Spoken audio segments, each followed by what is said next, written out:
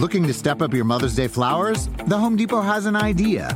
Let Mom's Green Thumb do some digging with colorful flowers, pots, and premium soils to bring out the most in her patios, walkways, and gardens. Right now, get Vigoro potting soil just $8.97 for strong, healthy, vibrant plants, indoors and outside. Shop our wide selection online and pick up your order in-store and give Mom the gift of a beautiful garden. Get Vigoro potting soil just $8.97 at the Home Depot. How doers get more done.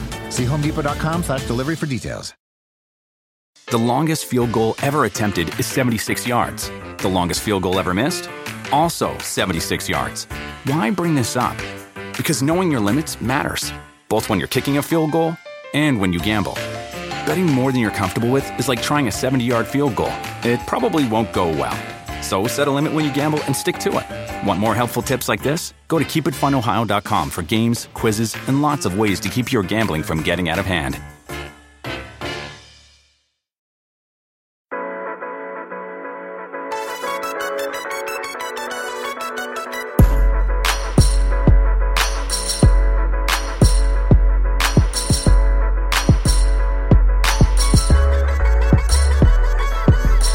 Hello, friends. Welcome back to another episode of the Roto-World Football Podcast, and happy holidays. Is that something to say around July 4th? It's not. My name is Josh Norris. He just ruined the surprise. That is also RotoPat. Thanks for being with us. Today's just one episode because we have a lot of fun in store for you next week, a non-holiday week. Actually, some people are flying into Stamford, Connecticut. Well, not directly to Stamford, Pat, because the worst part about living in Connecticut, and specifically Fairfield County, Connecticut, is location to the airport, distance to the airport. There's nothing convenient at all. I would say LaGuardia is not fully inconvenient. It's like an hour car ride. I mean, it's not, I wouldn't term it as convenient, but I've had more inconvenient airport. Well, I don't know, maybe I haven't actually. Like Alaska? Yeah. I mean, the more you think about it, and you're thinking about it right now, Pat, the more it seems like you're coming to my side of this equation. Like, say, when I stayed in Galway, Ireland, the trip from the Shannon airport was, about 90 minutes. So that was more inconvenient. They're certainly more conveniently accessed. Literally everywhere. Like, first, you're flying into LaGuardia. So that's bad. Second, yes. I always have to add $75 to $100 there and back to my trip. Right? Yep. Because, even a cheap ride, will be like $70. Well, because I have no one else in my life. My dog can't drive me to the airport, So I have to get a Lyft or an Uber or some other service that drops me off, right? Also, you have to leave at least 2.5 hours in advance, right?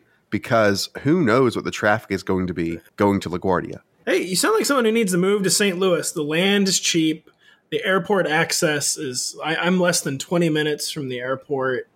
Like I said, the real estate, the rent, very low. Cost of living. So cons, you're living in St. Louis. Pros, cost of living is extremely affordable. Yeah. How is your pitch going for Roto-World Midwest? Is it going well? Well, you tell me. I mean, we have, how many different employees do we have from St. Louis still working for rotoworld.com? Well, as the internet has found out, Evan Silva is now dearly departed, but Drew Silva, Ryan Boyer, Nick Minzio, Nathan Grimm is a part-time baseball writer. I'm building an office brick by brick out here. Do we have a physical office? No.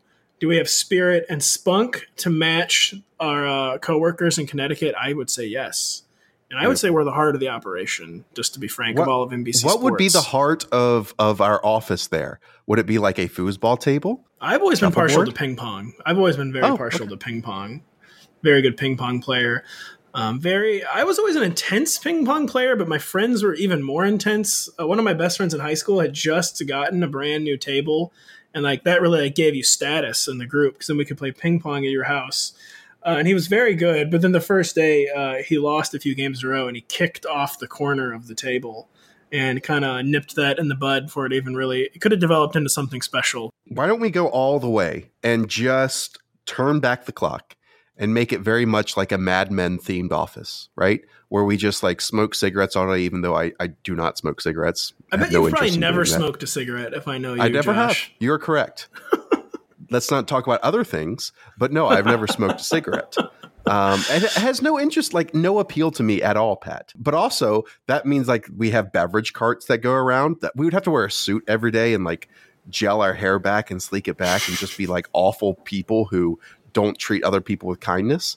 But I think that it would at least differentiate us from everyone else in that area. And I have a suit jacket that I wear sometimes, a few times a year. So I'm very sophisticated. I might even bring it to Stamford. I have no idea what our wardrobe is next week. Like, I never know if it's like, hey, button down, or we can just wear t-shirts under a sports coat. Yeah, and next week, I should mention that we are promoting and producing a whole bunch of videos. One section of that will be one burning question for every team in the AFC as we head into training camp. And you guessed it, we'll also do one for every team in the NFC, along with, breakout candidates, players that are drastically different in our rankings from analyst to analyst, so on and so forth. So be on the lookout for all those, and a lot of those will be in podcast form. So we've got a bunch of good content for you. And if you enjoyed it at all, again, the best way you can help us is get one friend to subscribe. Promote us. No one else does. So you do it for us. Thank you. And I appreciate everyone that's done that so far. Pat, today, quick one. And I know we've already wasted 6 minutes. Not wasted. This has been a wonderful conversation we're having. But I have been trying to come up with topics this offseason. And thankfully, at this time, I think I have finished my entire list.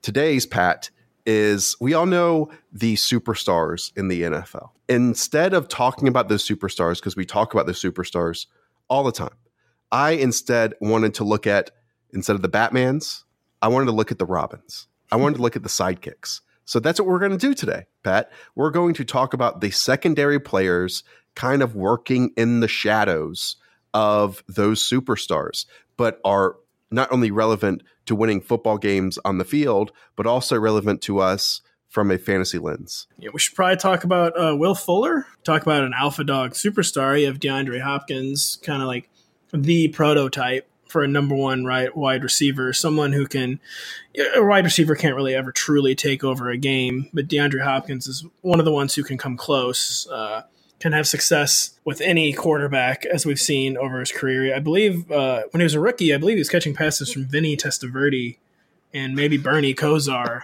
TJ Yates is kind of in that world as well. So, well, Bernie Kosar and Vinny Testaverde were at least at some point in their football playing lives good. So I don't know if TJ Yates, he did win a playoff game, I guess.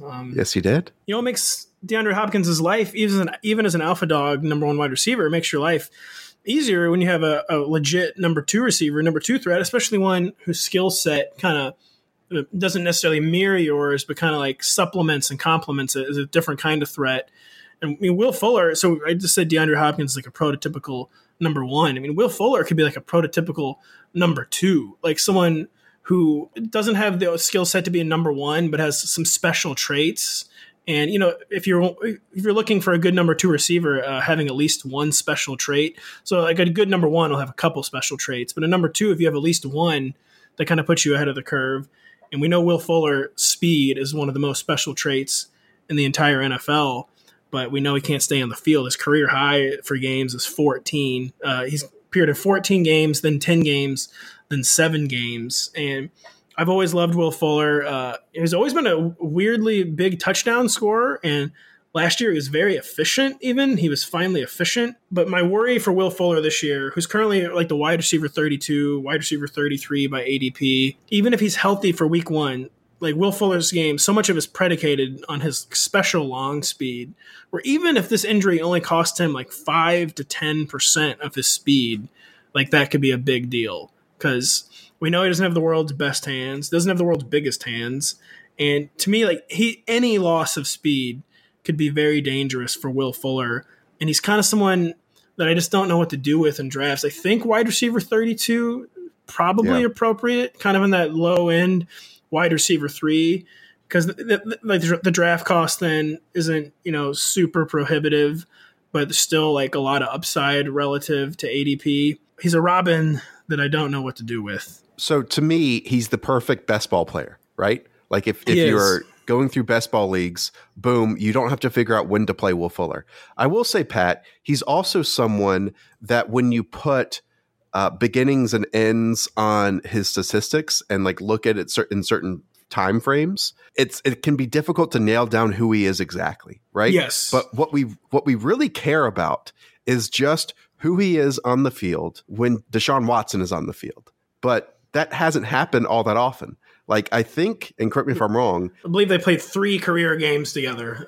Yeah, but it is 11 games together, I believe. It's and that's it. Small still. Yeah.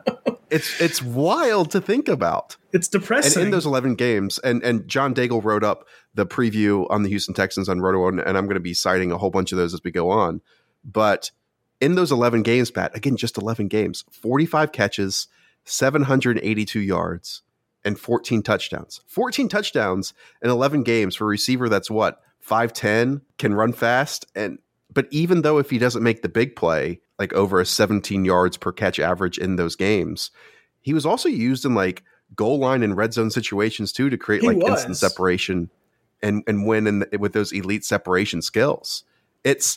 I just hope, like, if I had 3 wishes to be granted, honestly, Pat, one of them might be, and we're just looking at a football lens here. 1 would be LaGuardia being closer to me.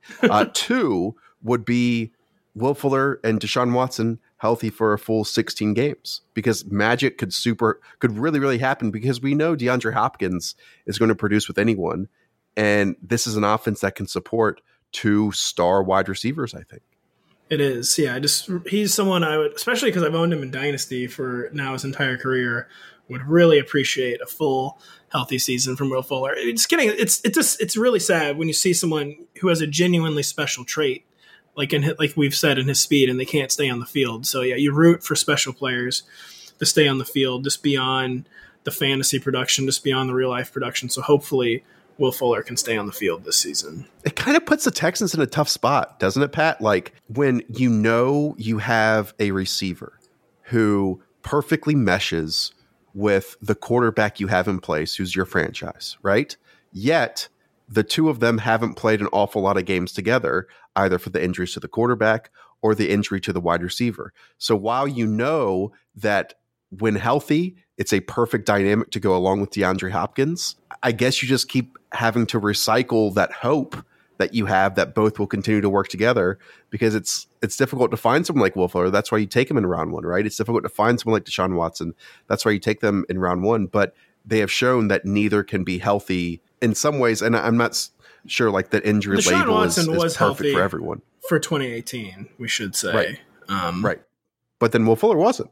No. Oh, you're saying, yeah. So at the same time, it would certainly be nice. And that's kind of a phenomenon that's unique to football, like the year after year tease, just because the season is so short games-wise, and then so short just time-wise. You know, other sports, right, even if you're injury-prone, like you can have a multi-month injury and still come back and get some reps, get some games under your belt that season, whereas in football, if you get a 2-month injury, you know, it's almost like game over. So, and while Deshaun Watson was quote unquote healthy, he wasn't really healthy. You know what I mean? He took the bus to games, like from place to place, you know, like yes, he was playing, but he was not healthy.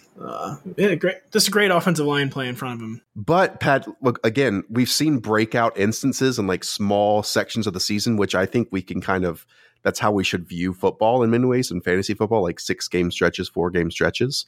But if that happens for a full 16 games with those 3 playmakers together, it could be one of the best passing offenses in the NFL. It could. And that's such a great point about fantasy football, how it's a series of mini seasons, since everything is so context dependent. Where like, even if you're healthy, like a teammate who's very critical to your success cannot be healthy. So that is a very interesting point and way to view a fantasy season. That, it's so many mini seasons within a season. Yeah. When we get to week 12, like I don't care what happened in week 2. Like teams are so drastically different, both offensively and defensively, that you're going. Yeah, and so much, even more than any other sport, so much depends on the schedule. You could just enter like a flukishly difficult part of the schedule. Yeah, it's why it's such a difficult game and sport to predict. Is there are more variables in football with smaller sample size. So there's more variables than any other sport, and there's smaller sample sizes than any other sport, which makes it like 16 quite games is already a small sample size. Yeah, yes. And now we have 11 to go off of with these two. Yes. So it makes it quite difficult. Okay, Pat, if Davante Adams is Batman, I will nominate Geronimo Allison as Robin. I was to say, which Robin are you going to nominate? Jamon Moore? Well, who knows? Like Jake Kumbaro, we have no clue in 2019. Hey, he's getting his usual offseason plaudits. Jake Kumbaro, offseason legend. A lot of this comes from Rich Rebar's preview on Roto-World right now, but in his career, Pat, Geronimo Allison only has 11 games playing over 50% or more of the snaps. Again, wild to think about. But 4 of those happened last year. And in those first 4 games of last season, in 3 of those, Pat, he had targets of 6, 8, and 11. Catches of 6, 5, and 6. And in all 4 of those games, Pat, he had 64 yards or more and 2 touchdowns in 4 contests. The issue here, Pat, is that, again, we're banking on an injured player staying healthy, and an injured player who is not necessarily on a long-term contract with the Green Bay Packers, hoping to keep out far in front of Equanimeous St. Brown, Marquez Valdez-Scantling, who, if you look at their raw stats, didn't blow it up. But if you look at where they were drafted on the 3rd day and compare that historically to players drafted in that time frame as rookies, did extremely well. In those career 11 games, Pat, where he's played 50% or more, he has caught 43 of 67 targets, 648 yards, and 3 touchdowns. It's like 11-ish points per game on average. Right now, Pat, he's being drafted as wide receiver 48. That's after dudes like DK Metcalf, Emmanuel Sanders, Dede Westbrook. Like, I want to stack, and I probably won't get Aaron Rodgers because I'm not going to take a quarterback that early, but I would like to stack players on teams that might break through offensively. And I could see the Packers doing that. And again, at the wide receiver 48 value, to me, that's a no-brainer for someone like Geronimo Allison, who could lock down the second receiver spot opposite, if it's in the slot or outside, whatever, opposite Davante Adams. Yeah, it is a total no-brainer. He's someone, at worst, is locked into 3 receiver sets. And someone, so we're talking about it's an uncertain situation, but they didn't add anybody. Like, they stuck with Correct. the same kind of unproven wide receivers. So that's a vote of confidence in all the guys you mentioned. And obviously, this is one of the most easy bounce-back offense predictions ever. The Packers should never be as bad as they were last year. We know they're not going to be as bad as they were last year. And yeah, when you get someone with Aaron Rodgers, especially someone who's like 6'3", 6'4", like a big frame, amazing athlete, and playing with an amazing quarterback, and when you have someone locked in to that role and they're barely even going as a wide receiver 4, I mean, even if you don't believe in the player, like, it's just an easy gamble to make. It's just an easy upside bet to make. And because, if Geronimo Allison plays all 16 games, what are the odds that he would finish higher than the wide receiver 48? I mean, almost 100%. Especially if he sees 50% or more of the snaps, right? Yeah. Like, this is also something, Pat. Which he should. Right. A month from now, I might be buying Equanimeous St. Brown. Yeah, it's definitely one of those situations. Yeah, if St. Brown is running ahead of Geronimo Allison during training camp, and then we get to the first preseason game, second preseason game, he's doing the same thing. Okay, just change the name. I'll go back and edit all this and just change the name to ESB, right? But I'm basically buying a role here, and from how he started the season, looked great, was producing, and then had an injury that kept him out for the rest of the year. That's why, to me, Geronimo Allison makes the most sense. And we know Aaron Rodgers, it's kind of all about trust with him. And he's shown in the past to trust Geronimo Allison quite a bit. He has. And, there's the coaching staff, they were saying good things, like they've been talking him up, which, a lot of people roll their eyes at. But it's better to have positive coach speak about a player than like no coach speak about a player. So if I hadn't read anything about Geronimo Allison this offseason, I'm like, oh, it's interesting that they're not feeling the need to puff up Geronimo Allison, but there was a lot of positive talk on Geronimo Allison this offseason. So to me, it's like, even if you don't necessarily believe in the player. I mean, we are talking about someone whose career high for receiving yards is like 300. Just, you look at that role and you look at that draft price, and it's just a no-brainer. Okay, Pat, who is the next Drax to the Star-Lord? I'll talk about Calvin Ridley, I guess, who's not really someone, like you said, not someone I really devote a lot of brain waves to, but like someone you should devote brain waves to. He was the wide receiver 28 last year by average points. He's currently being drafted as the wide receiver 21. And, the correct narrative on him is that the touchdown rate is going to regress. He scored 10 touchdowns and only like 650 snaps last year, fewer than 100 targets. He had a number of like inordinately long touchdowns, I think 4 over 30, 3 over 40. As Raymond Summerlin wrote in his draft guide profile, he was like freakishly efficient on red zone targets, like 6 of 8. So, he's not going to score 10 touchdowns again. He might not even be put in position to score 10 touchdowns again.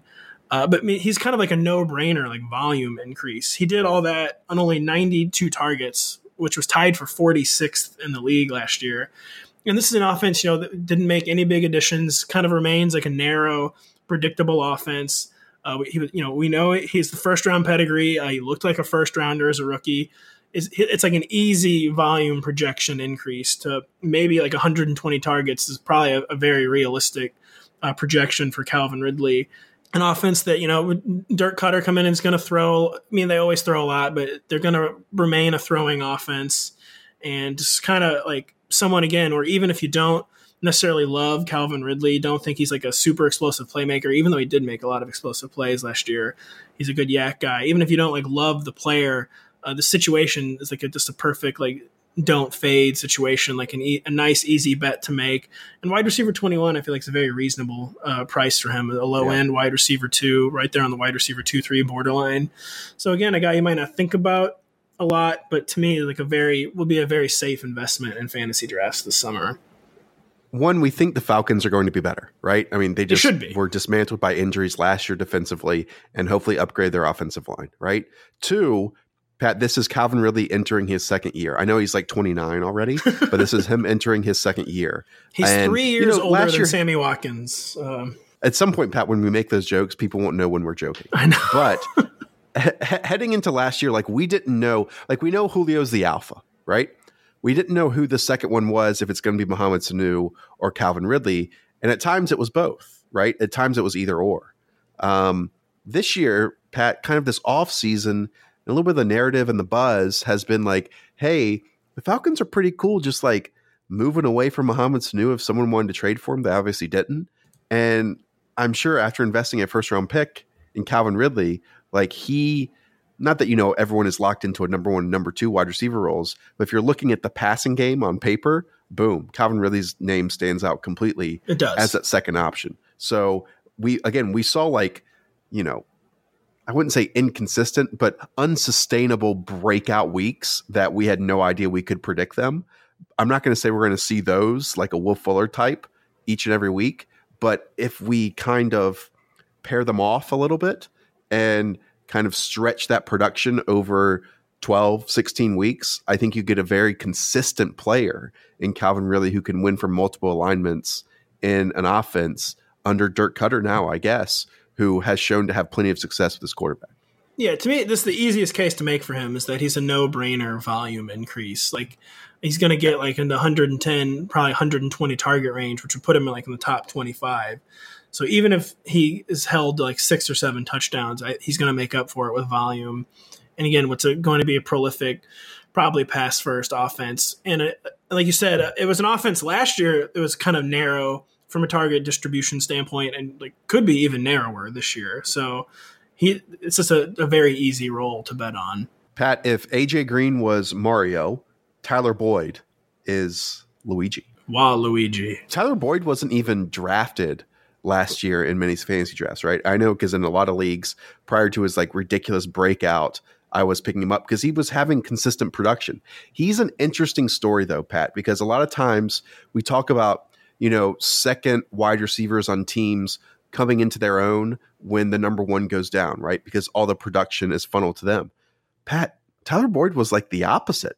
In fact, his production and his volume dropped when AJ Green went out of the lineup with a toe injury. So while AJ Green was in the lineup, Pat, Tyler Boyd was having career highs, averages across the board in just about everything. On the season, I should say, he had 108 targets, over 1,000 receiving yards, and 7 touchdowns. But Pat, what does that tell us? That a perfect world for Tyler Boyd is most likely confined to the slot, right? That he is best in that area and that's where he wins. That means he's going to be a career Robin. That's fine. That's cool. That works with me. And it probably works with Zach Taylor. It probably works with Andy Dalton. And it probably works with AJ Green, because we can only look at really perfect case scenarios. In a perfect case scenario, Pat, if this continues and if the Bengals improve, which I think is a given, then Tyler Boyd is in the role and is set up to be in the place where he succeeds best. He is. There are no givens with Andy Dalton, as we know. But yeah, he was the wide receiver 20 by average points last year. Tyler Boyd, he's going as the wide receiver 28, which to me is an appropriate fade. People realizing that maybe last year it was kind of like it wasn't like you kind of laid out, it wasn't a best case scenario year, and that AJ Green missed a lot of time, which kind of made the offense non-functional when he didn't play. So that's kind of like the effect of losing like a weapon like AJ Green. Sometimes it's easy to view through the lens of, oh, this guy's out. Now those targets are freed up. Now this guy's going to get those targets, money in the bank, where it doesn't always work that way. Where if you lose a high quality player, a sinking boat drowns all ships, kind of, or not a lowering tide. I messed up. We'll go with that, Pat. I just butchered. We'll go with that. So yeah, hopefully we don't see such long stretches of dysfunctionality. I'm going off the rails here, Josh, from the Bengals offense this year. I have a lot of faith in Bill Callahan's random son, offensive coordinator. There's always been a huge believer in Brian Callahan, who I knew existed before last winter, and I'm sure deserves the job. But yeah, no, to me, so he's someone I would fade a little off last year's results, but every year the drafting public gets more sophisticated, and to me they've built in like basically a perfectly reasonable fade on Tyler Boyd, and I think it's perfectly reasonable to expect him to be kind of a high-end wide receiver 3 who will have wide receiver 2 weeks, which was kind of the player you described when you were talking about Tyler Boyd. And so yeah, he's another guy where I think his draft price is where it should be right now. Like you said, wide receiver 28, but in many drafts, Pat, he's going behind like Mike Williams. He's going behind Sammy Watkins. And if we talk about like who has shown us what so far in their ideal situation, I think Tyler Boyd has shown more than both of those. You know, he was legitimately great last year. Yeah, he was legitimately great. He was. Yeah, he did what the Bengals needed him to do. A lot of other Bengals did not do what the Bengals needed them to do, but Tyler Boyd did last year. I think we did it. Thanks for joining me. I hope you have a great 4th. I'm sure the little ones are fully aware of what's going on. My daughter, she's 3 now. She was afraid of them the first 2 4th of Julys. I'm excited for her odds of liking them this year, but you never really know with these kids. You never know what they're going to do next. Are they going to be afraid of fireworks this year again, Josh? We'll find out tomorrow. Yeah. So I'm hoping she likes them. That's me in roller coasters now. That's me in roller coasters. Like, used to love them, not anymore. Done with them. Pat, thanks so much. Everyone out there, thanks for listening. If you like us, leave a review, subscribe, share it with a friend. Again, sharing with a friend really, really helps us out. And we will be back with plenty of content for you next week. AFC, NFC, one big question for every team, plus a lot more stuff. So get ready, be prepared. We'll talk to you all early next week. See ya. The longest field goal ever attempted is 76 yards. The longest field goal ever missed? Also 76 yards. Why bring this up? Because knowing your limits matters, both when you're kicking a field goal and when you gamble. Betting more than you're comfortable with is like trying a 70-yard field goal. It probably won't go well. So set a limit when you gamble and stick to it. Want more helpful tips like this? Go to keepitfunohio.com for games, quizzes, and lots of ways to keep your gambling from getting out of hand.